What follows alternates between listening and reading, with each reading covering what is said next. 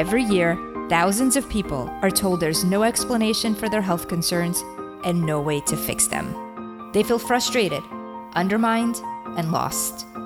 I know because that was me before I figured out the actual causes and reclaimed my health. Now, I help others do the same. I'm Ina Toppler, and this is Health Mystery Solved.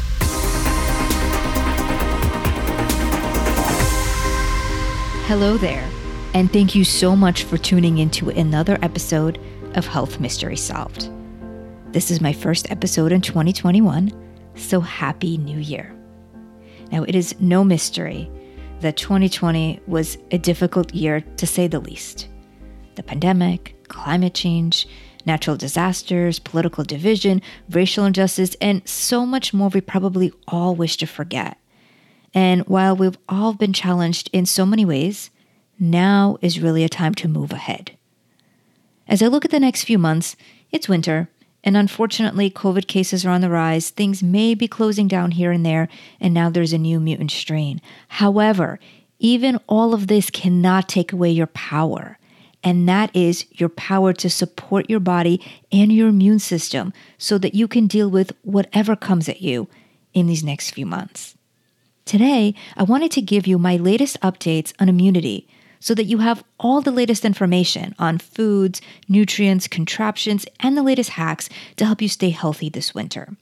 My immune recommendations have changed a bit over the last 9 months as we learn more about the virus, and also my views vary some from the things you might read or see on TV because I am very mindful that my advice is of course effective, but also safe. Many people don't realize that when you have a specific health condition, especially autoimmunity, you have to be really careful in how you're supporting your immune system. The reason is that when you have an autoimmune disease, the immune system is already in overdrive against your own organs. What many immune formulas do is they boost the immune system, and while that seems like a good idea if you're fighting an infection and you stimulate the immune system, what happens is you don't just stimulate the part of it that fights the infection, you stimulate the whole thing, even the part of your immune system that is also fighting your own organs, and we certainly don't want that. Because many of the people that listen to my show, see me in the practice, or follow me on social have autoimmune diseases, plus I think that autoimmunity is not always well diagnosed and so many others may have it and not even know it, I'm always very mindful that my recommendations are safe for them and everyone. If you know that you have an autoimmune disease or may suspect one, please be very mindful about immune-boosting herbs. Now, some of the main ones are echinacea, astragalus, reishi, and other immune-supporting mushrooms, green tea, and elderberry. Yes, elderberry can be immune-stimulating. These have been widely recommended recently for COVID, but also for other infections like colds and flu, but they may cause more harm than good in autoimmune conditions.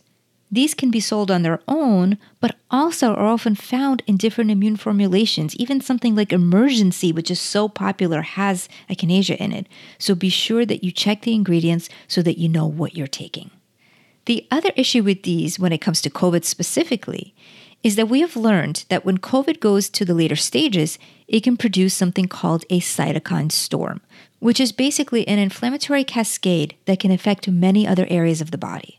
This happens because the immune system becomes wacky as it's trying to fight the virus and not succeeding very well. And it is possible that these immune-boosting herbs can make that worse because the immune system is already in a state of disarray. However, not to worry, just because these are not recommended doesn't mean we're at a loss. There are other nutrients that are not only super effective, but also very safe when it comes to both autoimmunity and preventing immune dysregulation. Here is my go-to list that I recommend for my clients and also take myself, along with my exact protocols for both general and acute immune support. And by the way, if you're driving or somewhere where you can't take notes, don't worry. I have all of this detailed for you in the show notes. You can easily access those by just going to my website, healthmysterysolved.com, and click on episode 83. Everything will be waiting there for you. Now, my first go-to, my power tool, and one that I think many people overlook, is vitamin C. My recommendation for general immune support for a typical 150-pound adult is 1,000 to 2,000 milligrams of vitamin C a day, typically around 1,500, just so we could stay in the middle of that. I personally use the C Plus BioFizz from Designs for Health, which makes a very yummy fizzy drink, but capsules like Stellar C are great. For some sensitive individuals who have digestive issues, vitamin C can sometimes cause looser bowels. If that happens to you, we have liposomal vitamin C, and that's a wonderful solution to this problem because it absorbs through the mucous membranes in your mouth first, and it's easier to then break down and digest. The only downside is that you have to keep it refrigerated once it's open, so that's not great for travel, but then again, we're not really going too many places right now. So either one of those three is a great choice. Vitamin C supports the immune system, but does not upregulate it. It's water-soluble and generally safe to take at those doses unless you're taking specific blood-thinning medication, and in that case, you would need to speak to your doctor about taking any type of nutritional support in general. The protocol changes a bit, though, if you are already sick, and for my clients that contact me when they're symptomatic, and by the way, this goes not just for COVID, but can be applied to any other infection like a cold or a flu or any other respiratory illness. I, along with many of my integrative colleagues, recommend that people increase vitamin C significantly for the course of the illness, about a week or so while people are not feeling well.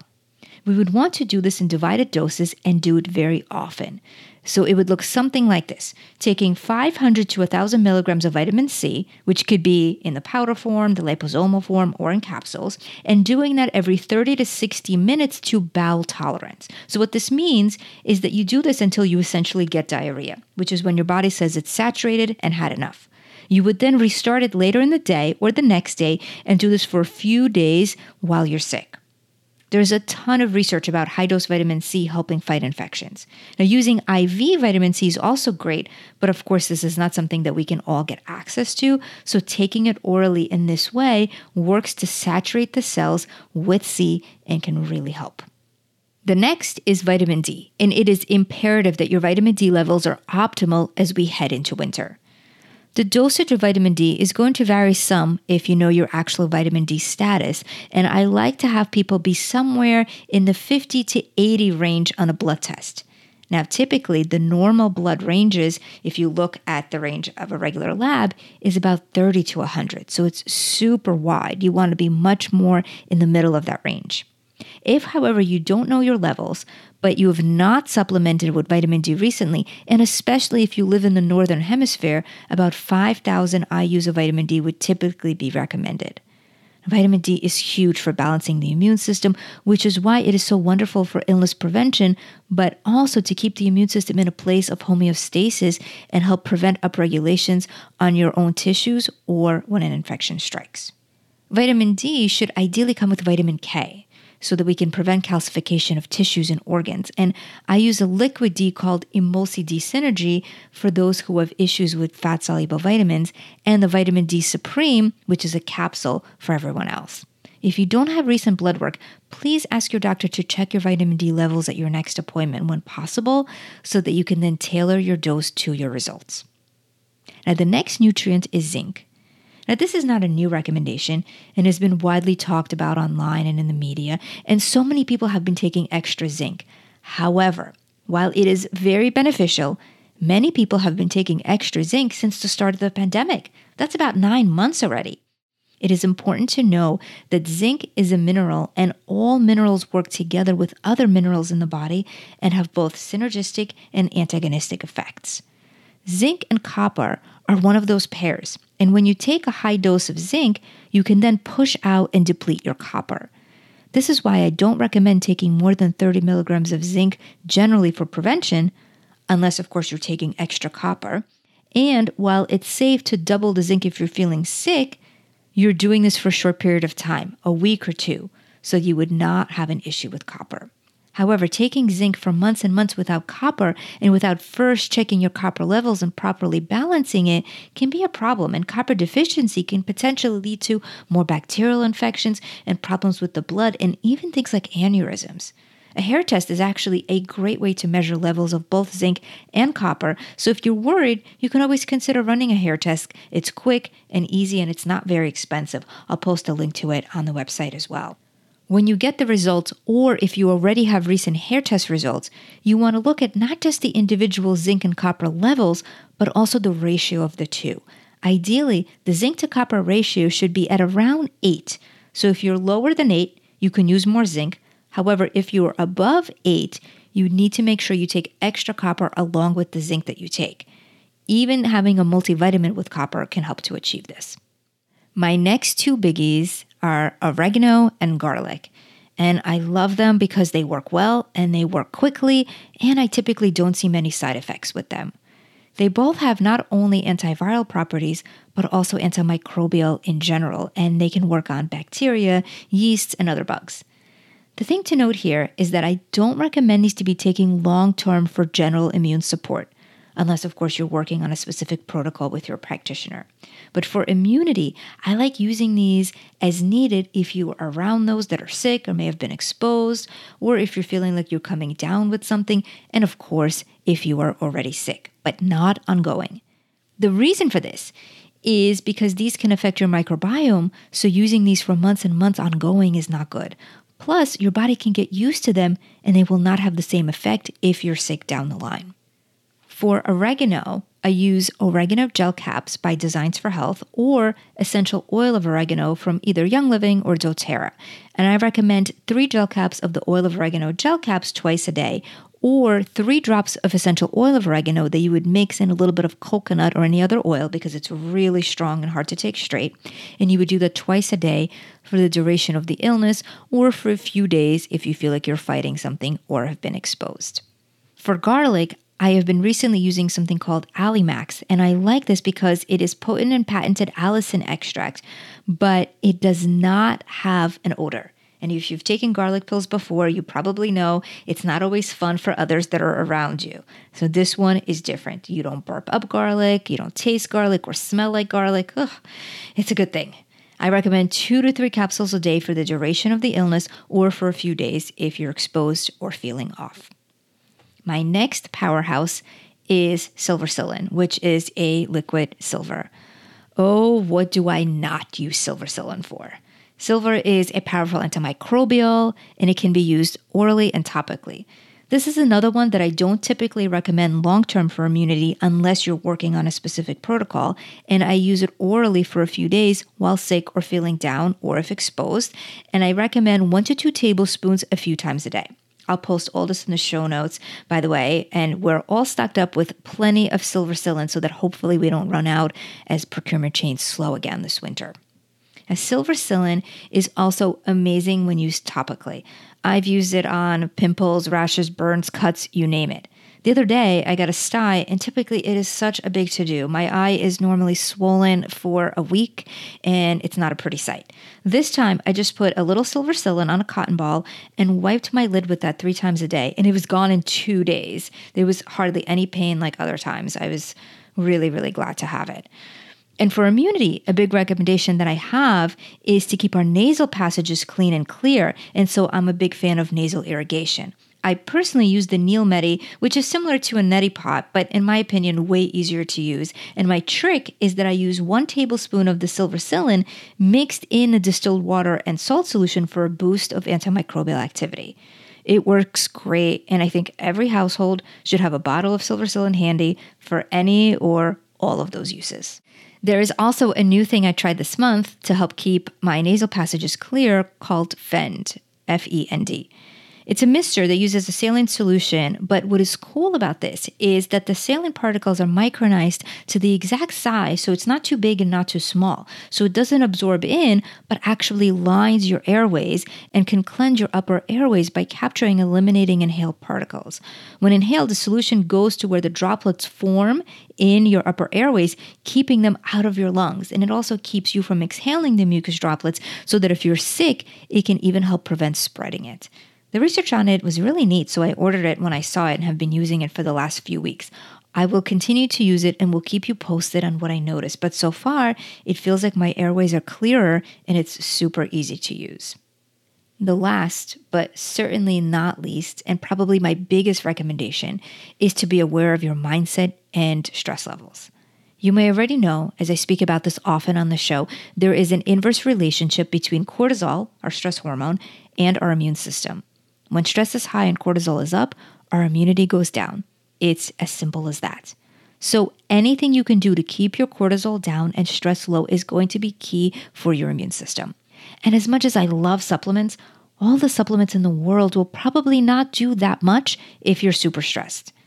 Anything that you can do to lower your nervous system, such as breathing, meditation, taking time for yourself, listening to music, dancing, laughing, you name it, it's going to help. So try a multifaceted approach. And if you're listening to this and saying, yeah, I know, I'm stressed, but who isn't? It's just a way of life. I get it. But please do keep in mind that stress is likely affecting you more than you probably realize, and your immune system is the first thing that can go. Don't underestimate the power of stress reduction, even small things like taking a few breaths, reframing things, or just taking a few minutes to yourself to look out the window and watch as the trees sway in the wind. Also, remember that stress is all about perception. Two people can experience the same event, but their perception and therefore how they see or speak about it, both to themselves and to others, it's going to make a difference. For example, if something happens to you and you get upset, which is of course absolutely okay, as you want to feel your feelings. However, if you yell, scream, and use words like, I can't believe this happened to me, why is this happening, and such, it's going to affect you differently than words that may have a little bit less of a charge to them. Like maybe I'm disappointed, or asking questions like, what can I do to fix this, rather than why did this happen to me? Not only is this going to be more empowering, it is also not going to drive your nervous system nearly as high. Now, also, don't get me wrong. I am not saying you can never yell or scream. Of course, you want to express your feelings, but think about the way you react to things, and if it's always in a very charged way, it may be driving your nervous system up unnecessarily and in turn, lowering your immune system. Another thing to remember is that we also have physical stressors, such as blood sugar imbalance. If you're skipping meals or not eating in a balanced way where you consume too many carbs without balancing them with adequate fat or protein, your blood sugar will go through peaks and valleys. And that can create a lot of extra stress on your body in addition to all of the emotional things. And when it comes to mindset, while of course you need to take all the proper precautions and steps to help your body be at its best, try to adapt a mindset that your body is strong, that your body knows how to fight infections, and your body can heal. Having the right belief system is going to make everything work better. So to help our immunity, let's get our diets in check. Take the right nutrients that are both safe and effective, manage our stress, and create a more positive mindset. Adapt the attitude that you can, and you will stay healthy this winter and your body is strong. You got this. And if you weren't able to take notes or forgot something, don't worry. All of this information is in the show notes, healthmysterysolved.com. Under episode 83, you will see all of the detailed protocols and instructions. If you found this helpful, please share it with family and friends so they too can get the facts. As always, keep in mind, the answers are out there and there is hope. I'm Ina Toppler. Thank you so much for listening, and I will see you next time on Health Mysteries Solved. All information, content, and material on this podcast is for informational purposes only and is not intended to serve as a substitute for the consultation, diagnosis, and/or medical treatment of a qualified physician or healthcare provider.